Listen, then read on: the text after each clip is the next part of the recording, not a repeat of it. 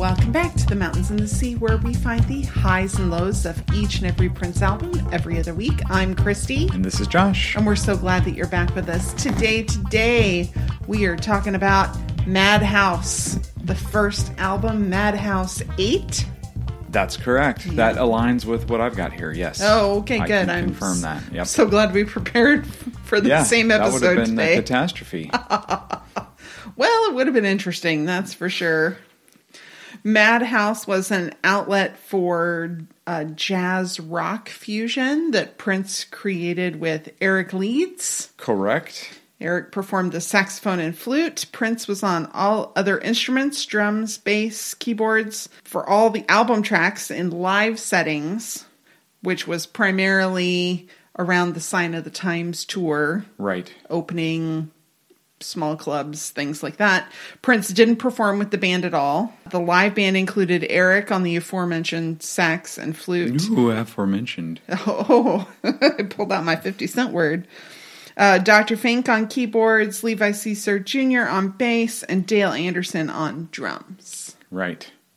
Interesting, because Dale Anderson had auditioned for Prince before and was not in the band, but was brought in to play with Madhouse. Oh, so he must have been good enough for something. Oh, well, Sheila E. was pretty. That's right. Yep. Prettier than Dale, and I don't even know what Dale looks like. Yeah. So, it's the first instrumental album released by Prince under any name. Right. And cool. He hid it, or tried to hide it. The album's credits say that it was recorded at Madhouse Studios in Pittsburgh, Pennsylvania, to go along with the story that this was an Eric Leeds project recorded with his previous band, but it was really recorded over the course of like 4 days in September through the beginning of October 1986 at Prince's home studio. Yep, and the band had a fictional leader. Right. Ostra Chanel, a keyboardist from Atlanta. It does sound made up. It sounds so made up. Yeah. There were other band members credited, of which Eric Leeds is the only non-fictional person. Right. The rest were Bill Lewis on bass, John Lewis on drums, and they were both credited with Prince's work on the album. So Prince did the work of 3 people. Of course he did. And he actually did. I also read that those names, what were they again? John Lewis and Bill Lewis. Was there something Nelson too? I think John Lewis was a tribute to his dad. Yes. It's his first and middle name. Yeah, John Lewis Nelson. Yeah. And he was a jazz musician. Yes. So a little kind of neat. Yeah. Eric Leeds shared a story in Jazz Times magazine, and I'll share that link on our social media. Let me tell you where you can find it. It's on Facebook, The Mountains and the Sea of Prince podcast. You can find us on Twitter at TMATS, TMATS podcast, or you can send us an email, tmatspodcast@gmail.com, and I can shoot you a link to that if you don't want to go on the socials and find it there. I'd be happy to send it to you. But he told a story of how Prince kind of tricked him into learning some of these songs. I have not read that. Oh, Prince invited him in. If I email you, will you send me that link? What is the email address again? tmatspodcast@gmail.com. Right. Okay. Yeah. Got it. That Prince invited him to come jam and play. And Eric initially thought they were just jamming and making stuff together, and Eric's writing down chords and different things, notes for himself. Man, this is good. Prince had already written it all, and this was how he taught Eric Leeds the songs. He kind of made him think that they were making it up together. Wow. Yeah. Did not realize that. Yeah. Ouch. I mean, cool and ouch. I just wonder why. Why wouldn't you just say, I have these songs? And because that's how Eric Leeds was involved on everything up to this point. They were all Prince's songs. So it's not like he was averse to that. Oh, maybe he just wanted to see if Eric was going to come up with something better before he said, I've got these songs. And then was like, nope, I'm just going to teach him these things because he seems into them. That'd be my guess. What a trickster. I know. So, obviously, this is an instrumental album, as you probably already know if you're listening to this podcast. And in our podcast history, we have yet to cover an instrumental album. And we are not music scholars. Nope. So, this will be fun. We're just going to do our best. We are. And I probably should have shared this with Christy, but we have sort of a rule that we don't discuss the music we're covering before we record this podcast. So, what you hear on our show is our first exchange with one another. And the first time we've expressed our own opinions about the music we cover in each episode. But my first thought was, even though I'd heard this music for 34 years, maybe I should do a little research on how to properly listen to jazz music. Oh. Revisiting it. So, first of all, did you know that March is Jazz Appreciation Month? Oh, no. We just came out of March. Yes, it's April 2021. It is April 2021. But the Smithsonian Magazine website had a story that's from March 2015 on what to listen to and watch for when enjoying jazz. So some of this was how to enjoy it live in person, but also what to listen for when you're just listening. It was written by John Edward Hasse, Hasse, a curator of American music at the Smithsonian National Museum of American History. He wrote a book named Discover Jazz with a co-author named Ted Lathrop. They offered these pointers for enjoying jazz. They offered many of them, but I wrote down my favorites. Here are the first two. Start by finding a song's original melody. Oh, okay. I never thought to. You sing along, and that's probably what you're singing along to, but here's how they describe it. At its core, jazz, like other music genres, relies on a constant melody to serve as a foundation for songs. A typical jazz performance starts off sticking close to the original composition, establishing what jazz musicians call the head, the main melody of a song or tune. Once the musicians play the melody, they'll improvise upon it and its underlying harmonies. Often the performance will conclude with a return to the main melody, where it all began, making the performance a musical sandwich. Oh. Identifying the main melody and following its variations offers insight into the song's development. Very cool. The second one, which is shorter, follow the harmonies of the song. Jazz seems to be very free form, but each song has a consistent structure of harmony accompanying the melody as a secondary layer. I thought very interesting, because if you'd asked me before to define melody and harmony, I don't know that I could have done it accurately. And that was a good little lesson. Second point, how to listen to jazz was a story that I found on gearpatrol.com. Christy will share both of these links for you. Keeping an open mind and exploring different artistic possibilities. I thought this was relevant because jazz is admittedly not Christy's favorite type of music by any stretch. So this is from July 5th, 2016, this link on Gear Patrol. It was written by Mark Juliana, a composer and a drummer. And he has played with many jazz musicians and also David Bowie, which I thought was kind of interesting. Cool. So his pointers, do this as quickly as I can, not to bore you, since you've already listened to this music and are ready to record now. He says, listen to the details on a studio album.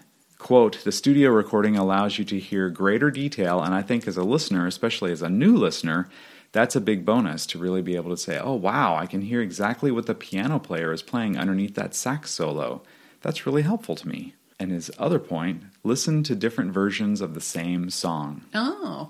I thought this was really interesting. He said, one thing that I love, one thing that I try to seek out intentionally is to find multiple versions of the same song. Not only are you listening more about this song as you're listening to different versions, but you're really learning a lot about the individuality and the personality of each musician and the way they are presenting it. I think one of the beauties of dealing with the standard repertoire is that, of course, the song is beautiful, but it's the interpretation that really gives it new life. So as a diehard Prince fan, that one hit me hard because we love different versions of Prince songs, but in our case, they're usually all recorded by one guy, Prince.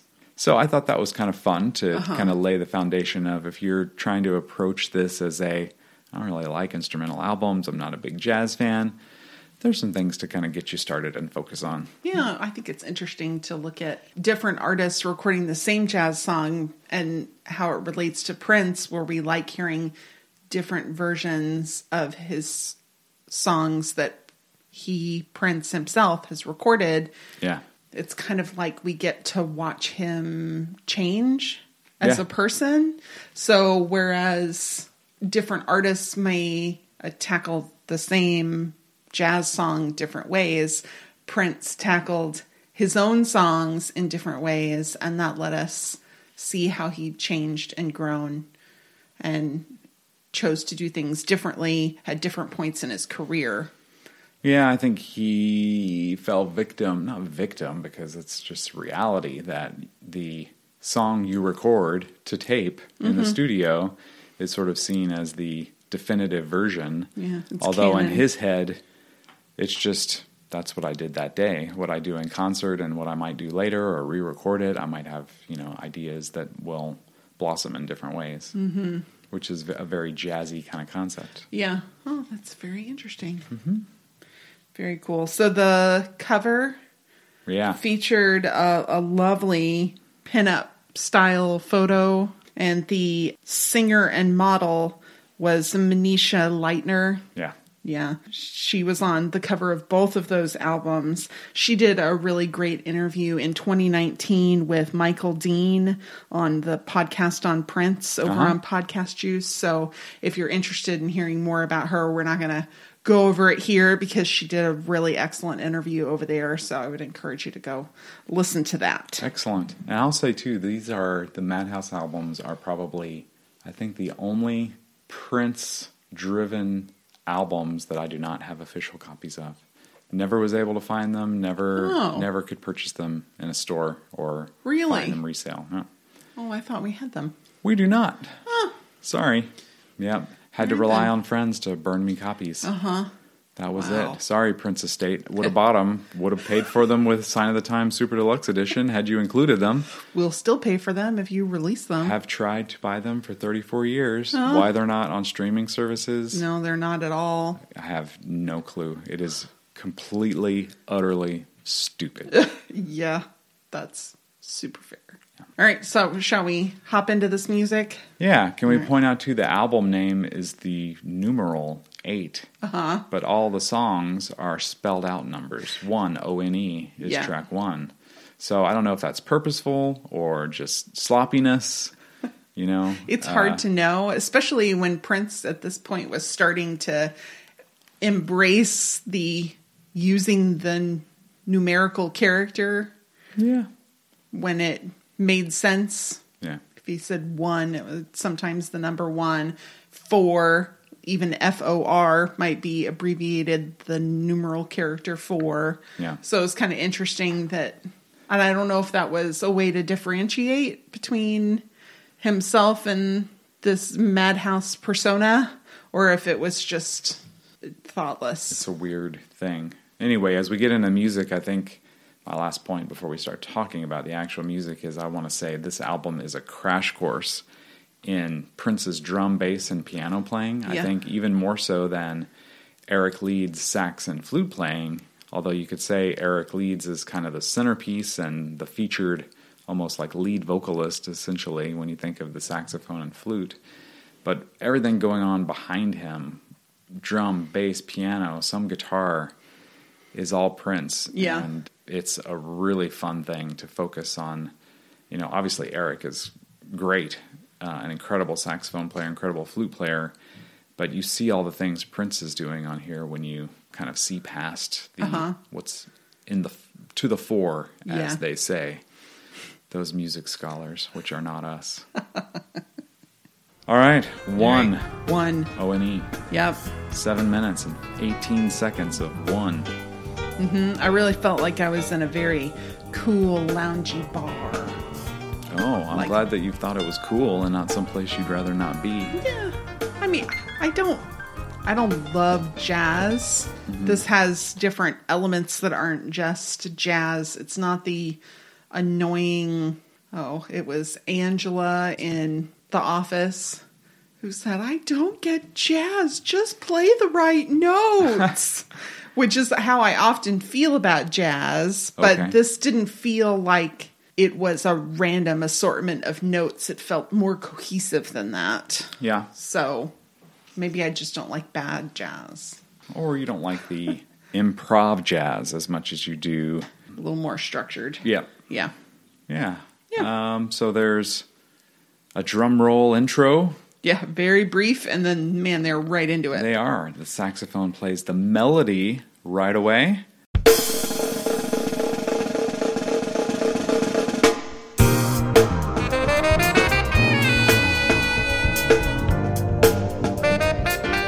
Oh, look at me. And there's piano tinkling underneath. I'm going to use a Christy term for piano tinkling. Yeah, it's fast and complicated and interesting, but not overpowering. Right.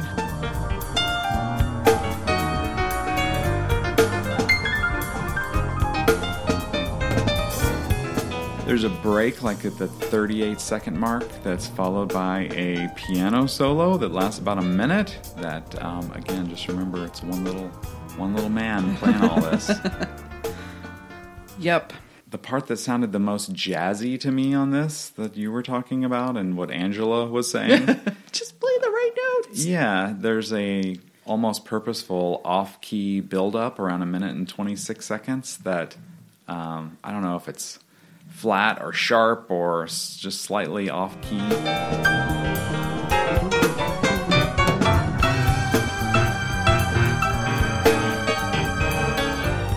That sounds very improv and building to something else. Mm-hmm.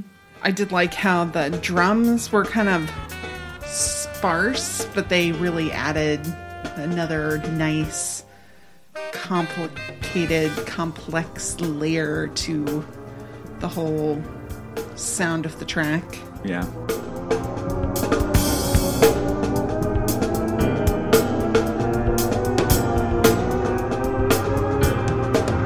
Yeah, reminding me of, what was the movie we watched together? Had the dude from the State Farm commercials, the bald guy, and he was abusive to the drummer. Oh. Drum Whiplash. roll? Whiplash. Yeah. Not drum roll, Whiplash. Reminded me a little bit of that, the drum playing. You know, a little bit of what we heard in that movie. Which I also did not like very much. Yeah, it was fine. Yeah. It was one of the, it's a mood. Yeah. You got to be in the right one to enjoy it properly. Yeah. Yep. There's some ghostly pads, synth pads at 2 minutes and 20 seconds that kind of rise in key and they're a little ominous sounding.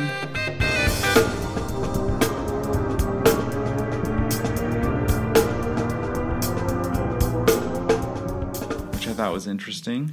Yeah, it was kind of in the background, and it was interesting without being overpowering. Mm-hmm. Yeah.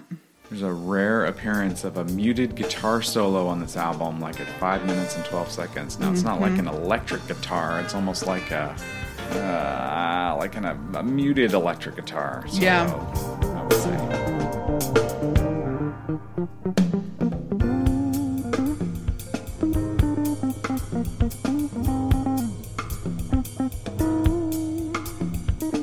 Yeah, good stuff. Mm-hmm.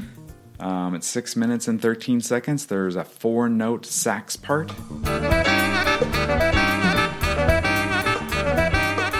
That starts kind of winding down the song, and there's sounds like improv live drums underneath the sax. Sounds very, I don't know, freeform to me. Yeah, I thought that kind of, I called them jabs. Like, that it kind of served as the finale of the track for us. Yeah. And there's one last sax run of the melody at 6 minutes and 59 seconds before the song comes to an end. Cool.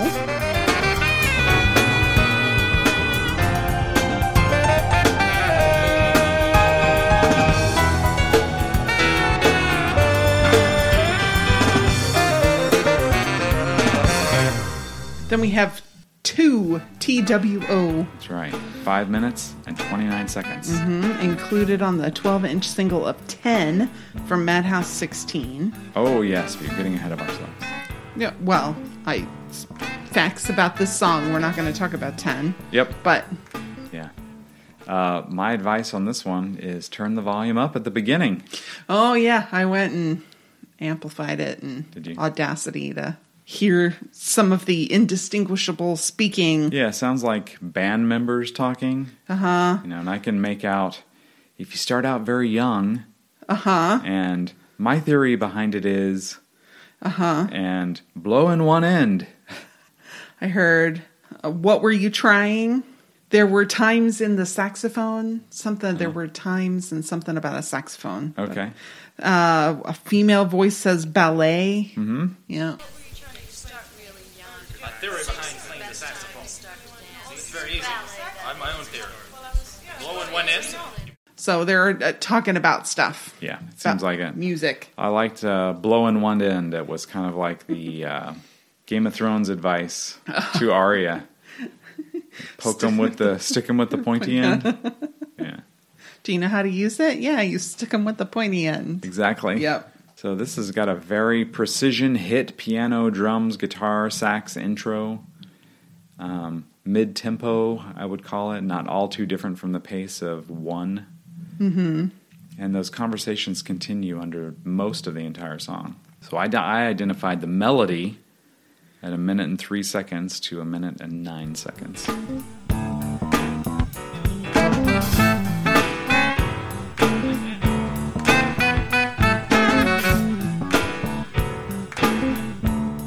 Minute and 25 seconds, there's a squeaky little solo that I think is a synthesizer. But it's so cute. It's like a little mouse singing along. I thought it sounded like the teacher from Charlie Brown moonlighting in a jazz club. Sure. I was like, yeah.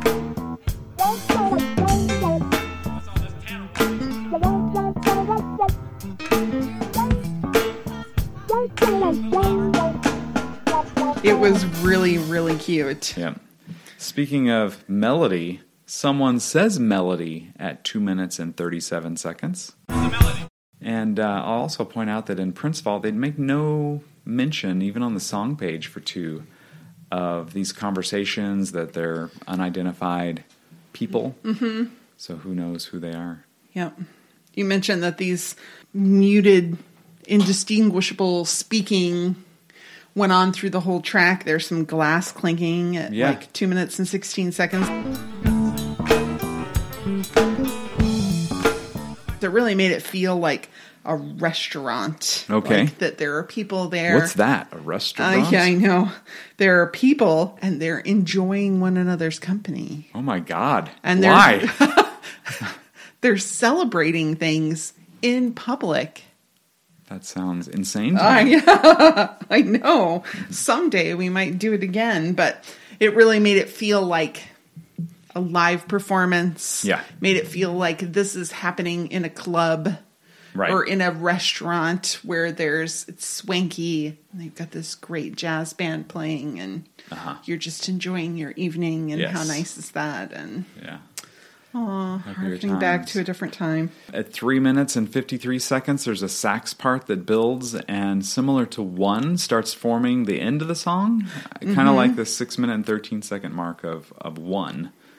It's almost like we reach this high point and then the song kind of starts folding in upon itself.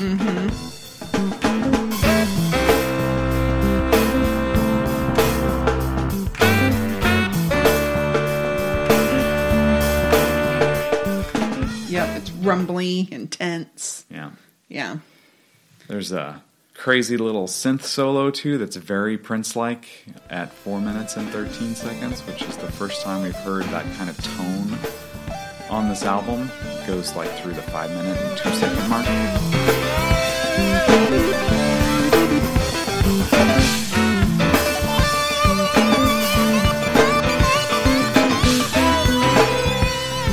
End up with a fun breakdown from 5 minutes and 2 seconds to the end with low piano notes and a fun little groove and just kind of a happy sounding ending.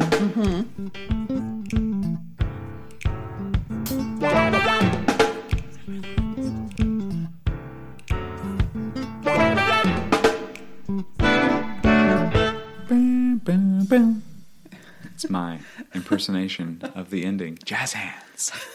And I just made a note about that and put happy ending.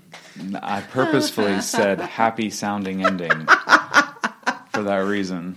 Then we have 3 minutes and 16 seconds. Yep. It starts in kind of a minor key that's a little uneasy, but then this saxophone comes in and it's almost like a comforting friend encouraging us. Right. It's not okay right now, but it will be. That's kind of the feeling that I got from that saxophone. Very nice.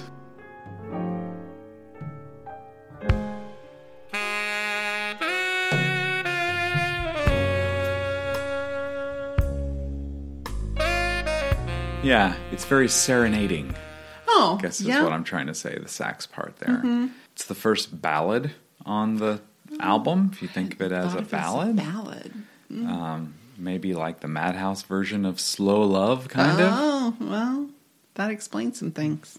It was the most dated, I thought, so far. Oh, okay. Just the way the sax is played, it sounded like the late 80s. Oh, okay.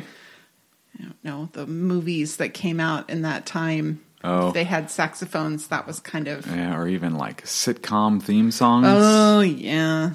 And there's kind of like I think this sounds like a sitcom theme song. No. That's how saxes were played. Yeah, which is interesting. You never really think of, or at least I don't, think of instruments being played differently over time, but there's definitely a style. Yeah. There's like some fluttery sax at one point.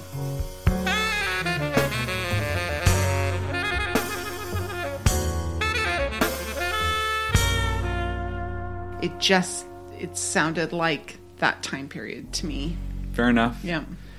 I thought it was interesting that the saxophone takes the lead, but it also doesn't go through the entire song. It's clearly the lead on the first 2 tracks, but other instruments get their shot here, like the drums and piano. Mm-hmm. Anyway, I thought that was interesting. Yeah. It wasn't all, even though the sax is the most prominent instrument, it's not overpowering throughout the whole thing. There's this downward cascading piano and strong sax solo part at 2 minutes and 26 seconds.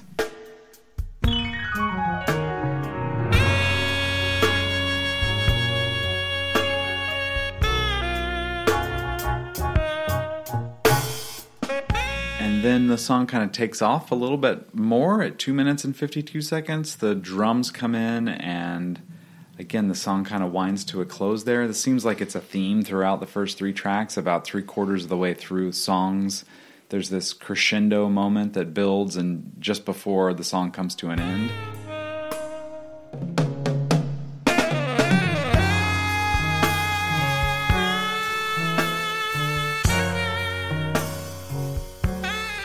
That was that moment here. Mm-hmm. So I thought, pretty little song. No harm, no foul. Then we have 4.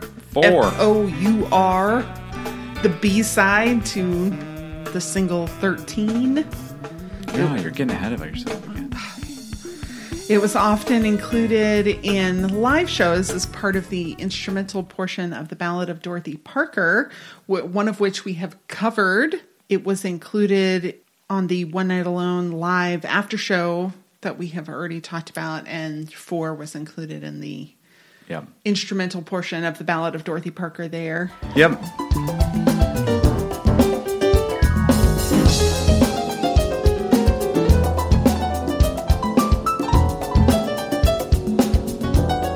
Also, his appearance on The Tonight Show with Jay Leno in 2001 at the 2 minute 45 second mark there. It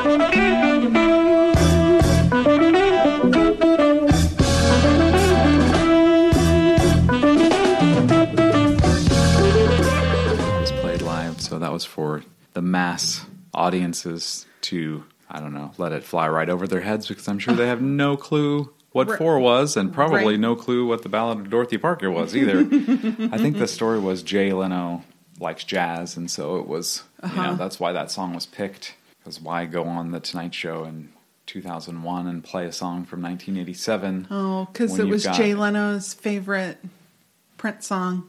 Oh, it was his favorite Prince song? Oh, I think so. It was the Ballad of Dorothy Parker, and that's why he chose to play it. He liked jazz, so he included 4 in it. Yeah, I believe is the story. Okay. A little moan, I think, from Vibrator? Yep. Yeah. Exactly. Yes. Which is an unreleased track from the planned second Vanity 6 album, which also is not mentioned on Prince Vault. Come on, Prince Vault. Yeah. Yeah, 5 minutes and 39 seconds into Vibrator is where you can hear that moan. Prince definitely reached back into the vault for Vibrator over the years.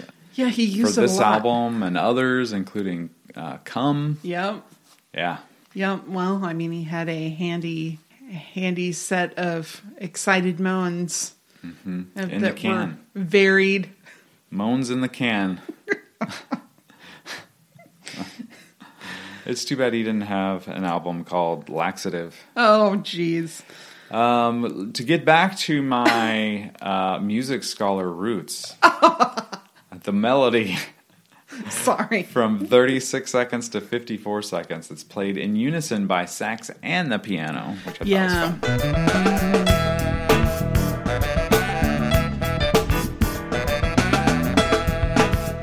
I really like that. I really enjoyed them playing synchronously together. It's great. Yeah, it's done to perfection. We get a very fast and impressive piano solo at 1 minute and 5 seconds through 1 minute and 20 seconds.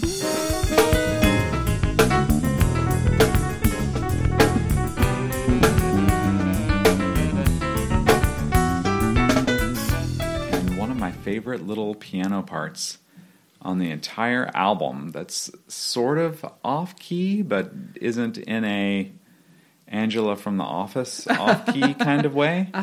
Happens from 1 minute and 25 to 1 minute and 30 seconds. Very fast playing and great interaction with the saxophone. I just really enjoy that part a lot.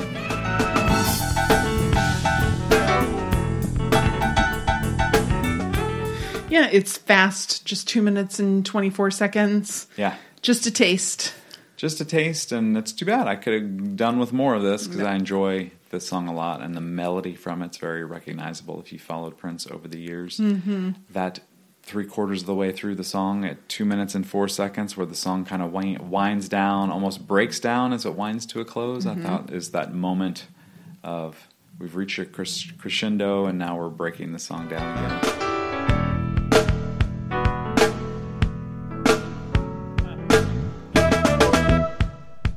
Which is a theme now through the first 4 songs. Yeah. Or a pattern, maybe not a theme. Okay, yes. A pattern. Yes.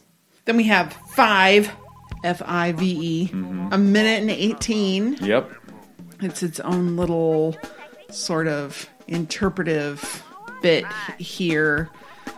There's a bunch of phone calls. There's a drum beat behind them. Eventually some bass and horns come in. But I went through and listened. We get the bit from Bob George from the Black Album. Yes. Operator, what city, please? Yep. And that was sped up and altered to be used in Bob George. But I wrote down all the different conversations that I could hear. Okay. Let's hear them. And Prince Vault says the voices are unknown. I think at least some of them are Prince himself. Yeah, I'm sure. So tell me what you've got, and I'll just chime in with the ones that I think are Prince. Okay. So it starts and ends with the same one. So we have the operator, what city please, which is kind of like almost how all these conversations start, which is an old thing that we don't really hear very much anymore. No. Most people don't need to call 411 Nope. for information any longer. Google. That's right. So the first one starts, hello, son, what took you so long to call? Right. And I say that's Prince. You think that's Prince? I do. Hi, Mom, this is Jimbo. You mean, hey, Mom, this is Jimbo. What's happening, dude? How you doing, sexy? Hello, how are you? I think that could be Prince, too. Hello, how are you? What do you want? Could be Prince. Also, it's kind of slowed down a little bit. What do you want? What can I do for you? And yummy. 5-star restaurant. Can I help you? Like 5-star. That's like 5-star cleaners. Yeah. Like, I think it makes me think of dry cleaning rather than delicious food. Okay. This is Mark. What can I do for you? All right. And then we get another relic from a bygone era. At the tone, the time will be... Oh, yes. Hello, you've reached Movie Phone. Thank you for calling your bank for the time and temperature. And then, bye. Yeah. Yeah. But it ends the way it starts. Hello, son. What took you so long to call? Yeah. I thought this was more of a segue than a song. Sure. Drum, sax, bass, and voices. I did hear at 1 minute and 10 seconds a little interpretation of Mary Had a Little Lamb. Oh, okay.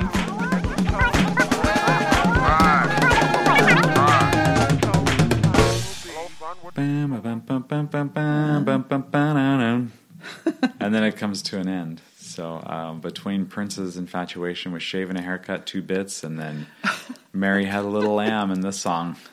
It's kind of fun. Yeah. Then we have 6, S-I-X. This is the only single from the album. That's right, 4 minutes and 28 seconds. Yep. We'll get to the B-sides here in a minute. A B-side singular, I think, yeah. There's a remix and a B-side.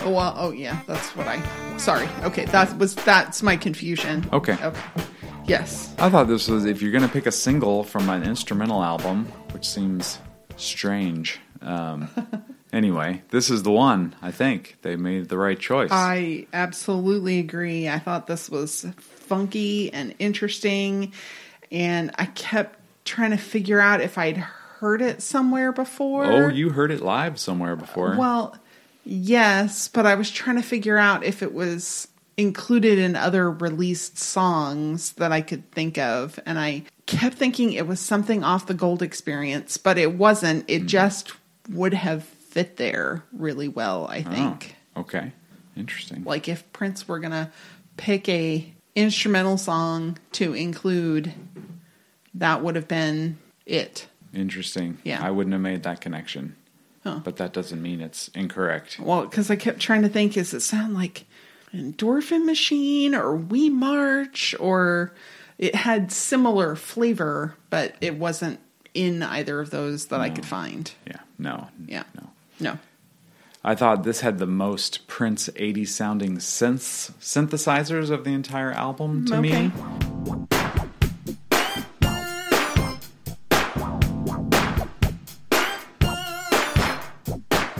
Had a little bit of the tenor saxophone throughout it too, especially at 3 minutes and 34 seconds.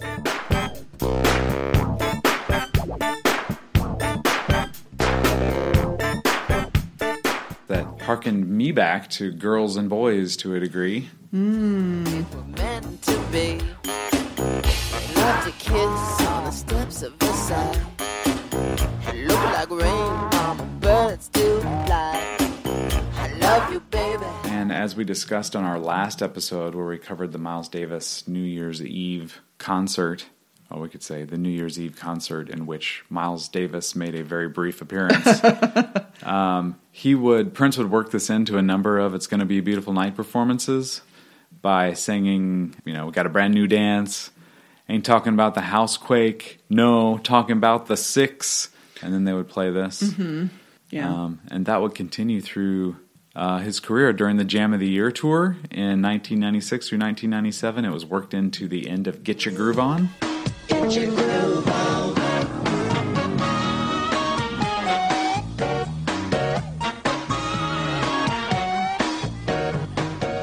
Without a 6 call out, but he would just start playing it towards the end of Get Your Groove On, which is where we heard it at the Jam of the Year tour we saw in San Antonio. And probably Austin. Yep. We saw that one twice. Yes, we did. I really loved how the instruments kind of alternated between playing in tandem with one another. Okay. With the keys and the saxophone.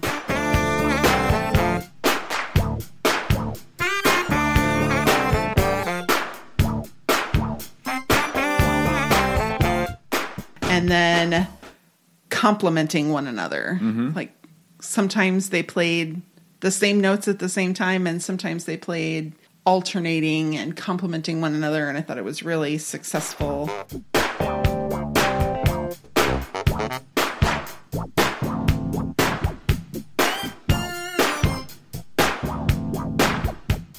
I mean, I thought if there's any song off this album that I could hear on the radio, which I never did hear on the radio, this would be the one for sure. Yeah, sure. It ends so abruptly. Yeah. It's just like, boom, done. Yep.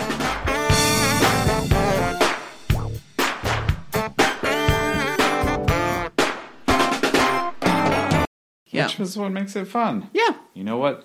No fade outs on this album. That's fine. Not a single one. I have no complaints about that. I love that.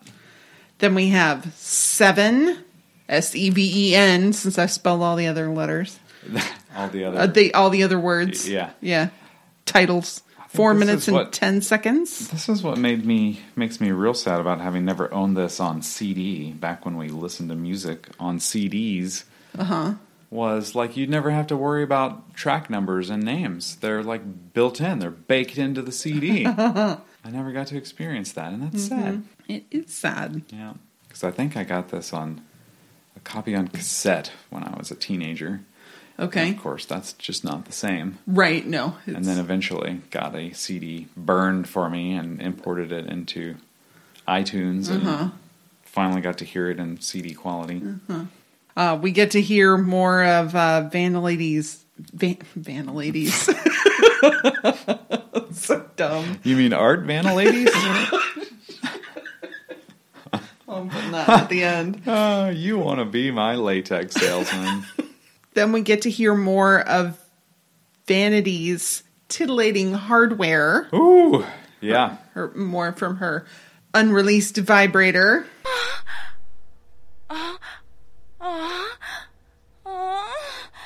Correct. In fact, I found a link to this online and I had to click the yes, I understand this may contain sensitive material because of the moans. For the song 7? Uh-huh. Oh, interesting. All right. There's these falling notes that kind of give it this classic sound, and there's like kind of some minor key sounds that are happening, and it really made it feel like an action sequence in an old spy movie.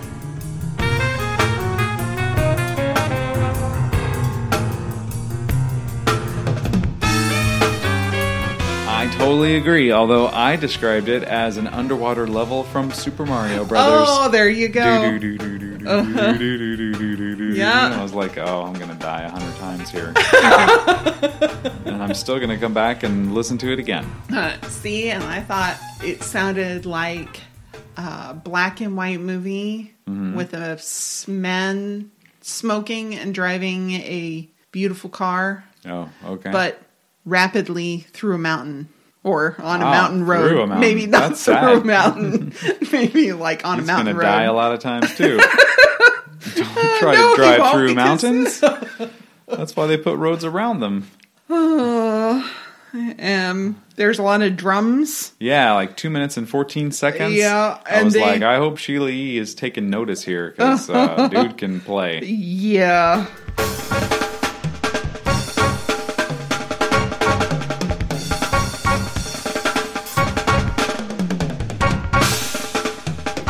I thought those drums really remind you that they're driving this action sequence, by the way. Yeah. You just think it's the horns and the piano. No, it's the drums. You've been tricked. It's just the same way that Prince tricked Eric Leeds into thinking he was writing songs. He's tricked us into listening to an album that sounds like an Eric Leeds album, but it is 90% a Prince album. In fact, I forgot to mention this when we talked about that article, that Prince had already talked to Warner Brothers and they were on board before he brought Eric Leeds in. I had not realized that. He talked to Warner Brothers about releasing a jazz album? With Eric Leeds, under a name that didn't include Prince. He did all that before he brought Eric Leeds into the studio. Interesting. Wow, because that's coming off kind of a theatrical financial disaster. So maybe that's why they were on board. Yeah. So we can let Prince have an outlet and not oversaturate the market with Prince music because he's behind the scenes. Then we get this like kind of, I imagine the good guy our hero in this fictional spy thriller. Okay. You know, one got the girl, saved the world, whatever he did. Because it gets all light and happy. Towards the end? Yeah.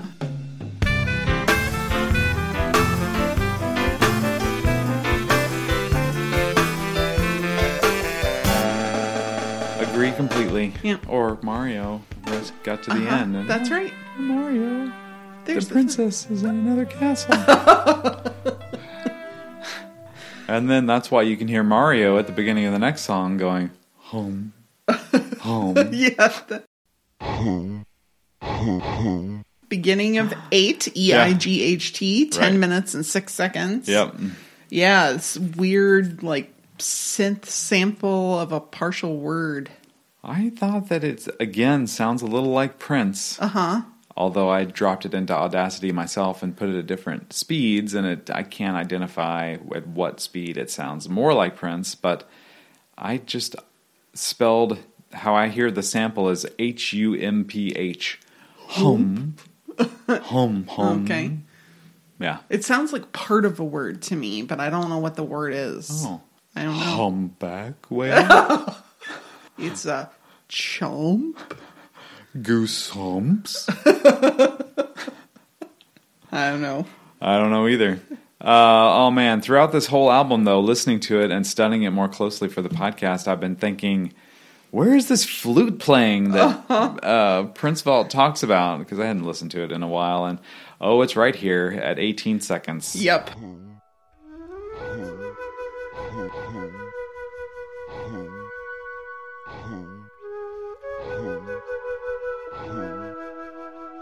It is flutacious. It joins in. It's really pretty. It is.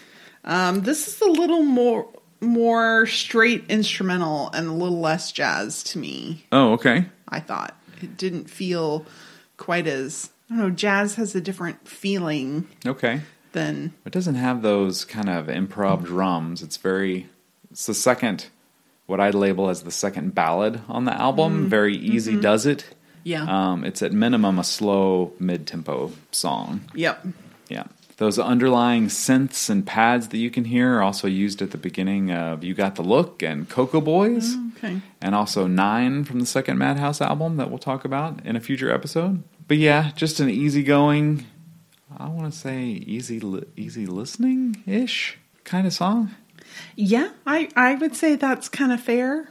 At least through like 6 minutes and 30 seconds when it picks up a little bit. And I mean, you've waited a while for a payoff here. Well, and that's kind of what I said is it's like once you finally get to 6:40 and this is suddenly changes a little. I'm like, I wish it had gotten there a little sooner. Now, there were interesting things. There was some bass guitar. There was some xylophone and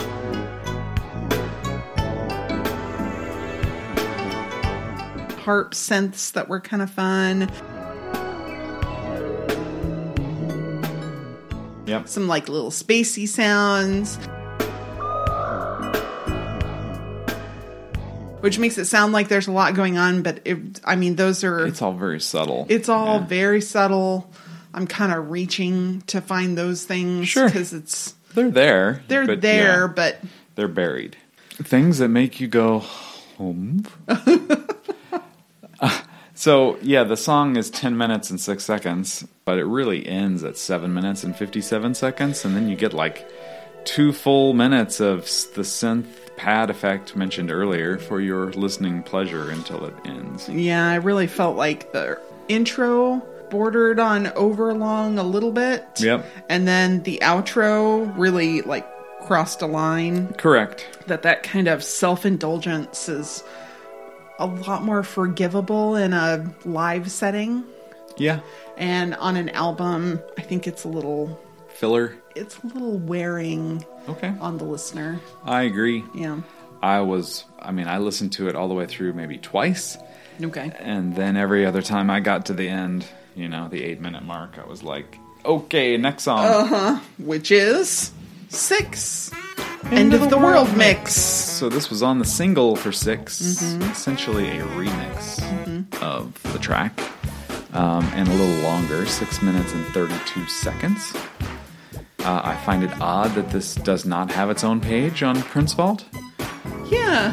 I don't know why, because it's a completely separate track. Oh, I thought it was similar to the... Well, it is, but it's a remix that's got completely different parts and other samples. And yeah. That's why it's called Prince Vault. It's not, Prince Safety Deposit Box. It's expansive, The Authority, but does not have a dedicated page to this remix. Yeah.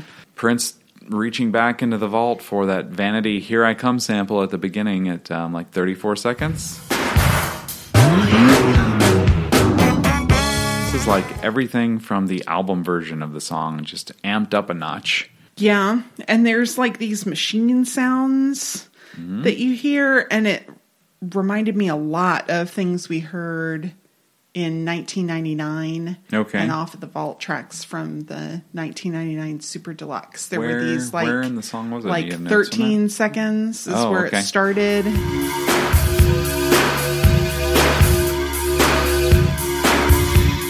I also heard it like 5 minutes and 20 seconds where it's almost kind of like grinding machine sounds in the background. Okay.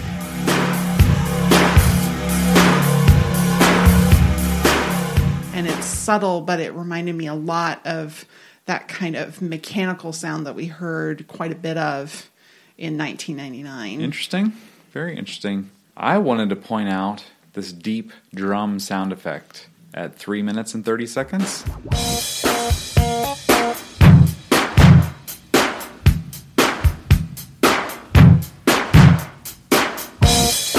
It's just like this boom sound that you can also hear in It's Gonna Be a Beautiful Night from the concert film at 6 minutes and 32 seconds after Prince does his squirrel meat rap. Okay. You can also hear it at the beginning of Two Nigs United for West Compton behind the conversations that are going on, and it's the beat of Housequake. Oh girl, where'd you get those shoes? But it's that same sound effect. And you can hear it in Super Funky Califragisexy after he says slammin' at 4 minutes and 45 seconds. Okay. Slammin'! Definitely an of-the-era sound effect that creeps back into the song. Cool. I guess it's the End of the World mix because of the machine guns at 4 minutes and 6 seconds, which are...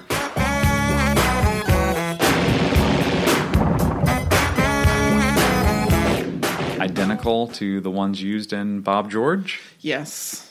I kind of thought the first one kind of sounded like a thunder drum to me. And then as we get a little further in, you realize it's a machine gun. Yeah, sped up and slowed down. Mm-hmm. Did you hear the bizarre I sample? Sure did. Right at 4 minutes and... 23 seconds? Yep. Frank Zappa's Bizarre Relationship. We also heard that in All My Dreams. Yep. Also heard it in Bob George and Love Sexy and Christopher Tracy's Parade. And you also hear it in 9 on the next Madhouse album, too. Very cool. There's some anxiety-producing horns, like at 4.5 minutes. Oh, okay.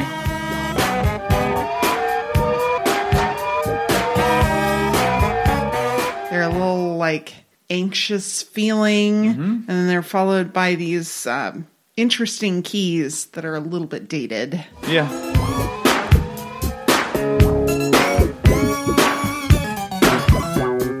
I mean, it was 34 years ago. Well, exactly. Sure. But I thought, like, if you were in a club and this song came on, sure, man. It's very danceable, more funky than the... more edgy, I guess, than the album version. Mm-hmm. That's fair. And did you see the note on Prince Vault that the song is listed as the number 8 End of the World mix on the label of the US 12-inch? Oh, no. In error. And it's listed as 5 minutes and 45 seconds in length on the label of the UK version of the 12-inch. In error. So there were different mistakes on 2 different issues of the 12-inch. I mean, there's nothing more Prince-like than that. To have a song you love, brilliantly recorded, wonderful listen and just be surrounded by whoops-a-daisies.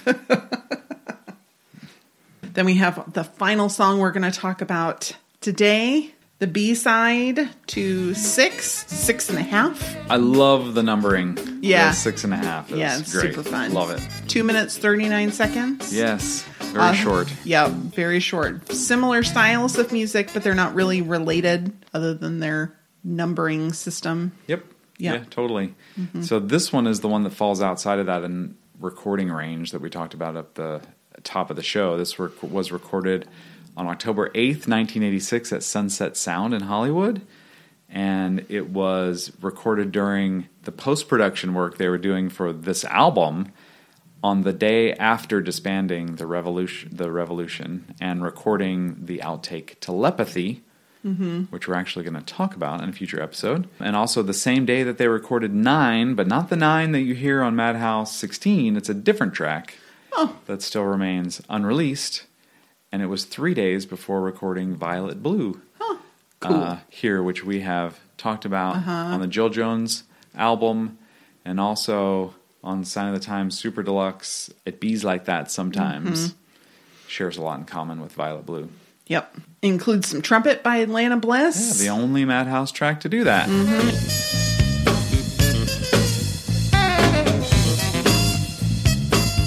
And it's the only Madhouse track entirely written by Eric Leeds. Yep. I can't believe I didn't see this noted anywhere, but the melody or the lead line from the song is very similar to what's played on It's Gonna Be a Beautiful Night when Prince calls out, "Kick some ass!" Oh, okay. It's not identical, but it's very similar, and also similar to what you hear in the horn line from Rock Hard in a Funky Place from the Black Album, and also slowed down during a part of I Could Never Take the Place of Your Man in the concert film. Lots of similarities between the lead lines there. There's just fun things. It is. Yeah, the parts that I mentioned are in 6.5 to 18 seconds.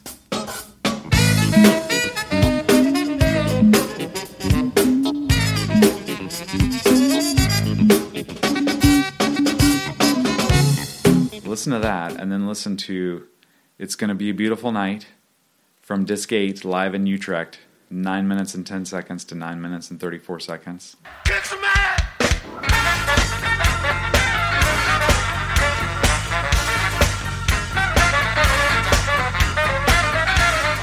Then head over to the Black Album and listen to Rock Hard in a Funky Place, 39 seconds to 57 seconds.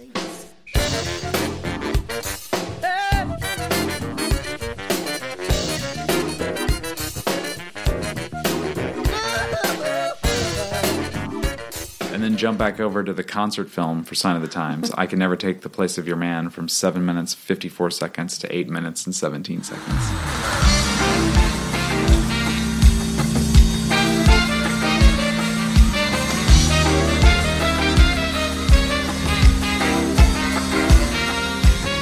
I think that you will agree there are similarities. So Prince didn't write it, but he liked it. Liked it enough to Used work it. it in a bunch of places. Yep. There's some cool bass, guitar.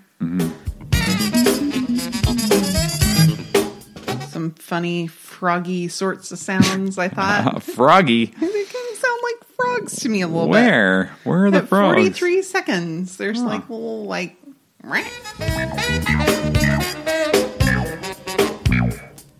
I don't know, kind of froggy sounds. Very classic sounding sax. Another abrupt ending. Yes. Yeah. It's like gradual ending, but I guess when you only have 2 minutes and 39 seconds. Yeah, we're out. Peace. Yeah. All right. That's it. Madhouse. That's the first Madhouse album. How we love thee. I was actually very pleasantly surprised that I could find things to say and talk about and come up with, and maybe not sound like a complete idiot. Oh, we got like an hour-long podcast I out of it. I know. So now is the time for us to choose some things. Okay. All right, we're going to choose 3 things. The time capsule, something that exemplifies the time at which the material was recorded or when it was released, which is basically the same time. The C, the low point, the thing that we like the least. Yep. And the mountain, our high point, the thing that spoke to us the most. These are my dumb rules, so I go first. Okay.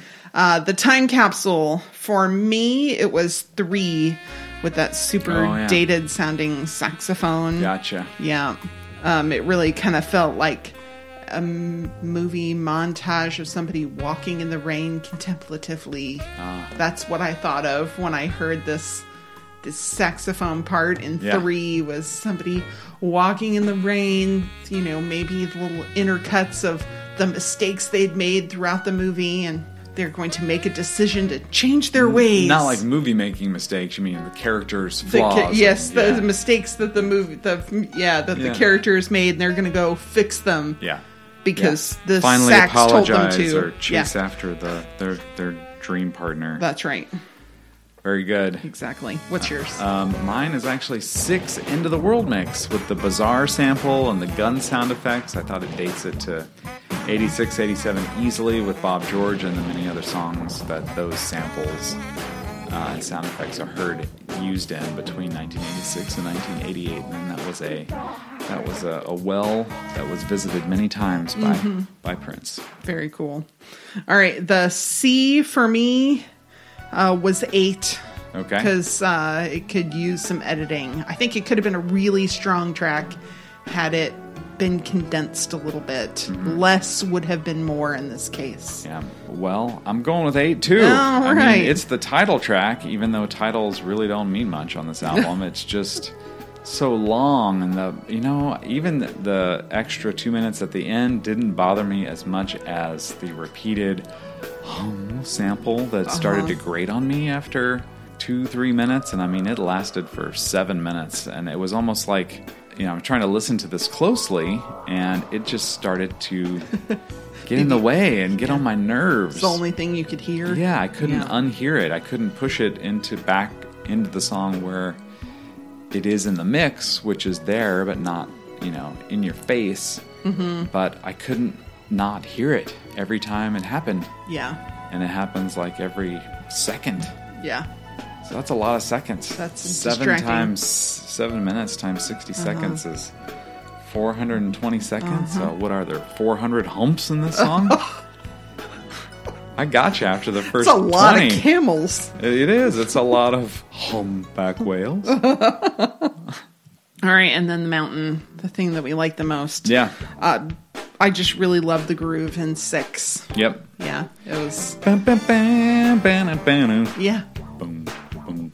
Yep. Yeah. I love to sing along with it. It's so good. It's fun. It's not annoying. It's funky, but jazzy, but a little bit of rock and roll. It's great. Yeah. 6 was the runner-up for me, along with 4. I also loved 4 a lot. I forgot how much I loved 4. I chose 6 Into the World mix as not just the time capsule, but also my mountain. I just love all the cool things it shares with so many other songs, many of which we covered already in this podcast. And just one of the songs on the album that's easiest to sing along with, even though there's nothing to sing. Yeah, exactly. You can kind of hum. Yes, hum. Yeah. Not hum, but hum. What are we going to talk about next time, Josh? Next time, I have curated about 20 other outtakes and songs that were either given away to someone else to cover. So we're going to break up the Madhouse albums with some songs with actual lyrics. We're going to take a stab at probably about half of these. Okay. Of the 20, because that would be kind of insane. I will save which songs exactly we will cover until the next episode. Mainly because I haven't chosen them just yet. I have a list. I haven't picked them, but I do have a list. Wow. So I got to break out the eeny, meeny, miny, mo machine. And then we'll be back in a couple weeks with some surprises. Yeah, it'll be good fun. And of course, I'll always try and find links to all of those songs so that you'll be able to listen to them as well once Josh has determined which ones we are listening to. Until next time, do rate and review because it does help us get found. Anywhere you'd like to do that is just fine, just so long as you have good things to say. If you don't have good things to say, do send me an email and let me know what your beef is. And go to hell. I'll take it under advisement and tell a friend, because it's way more fun when you can listen with a friend. If you have a purple friend or somebody you think would really like Prince music, this is a fun way to get them started, I think. Is maybe start with an album not quite so deep as Madhouse, but, hearing a critical and deep discussion can sometimes be the thing that ignites somebody. So, share us with a friend. And until next time, happy purple listening. Thanks for joining us. Then we get to hear more of... Sorry. Then we get to hear more of Vanity... Damn it!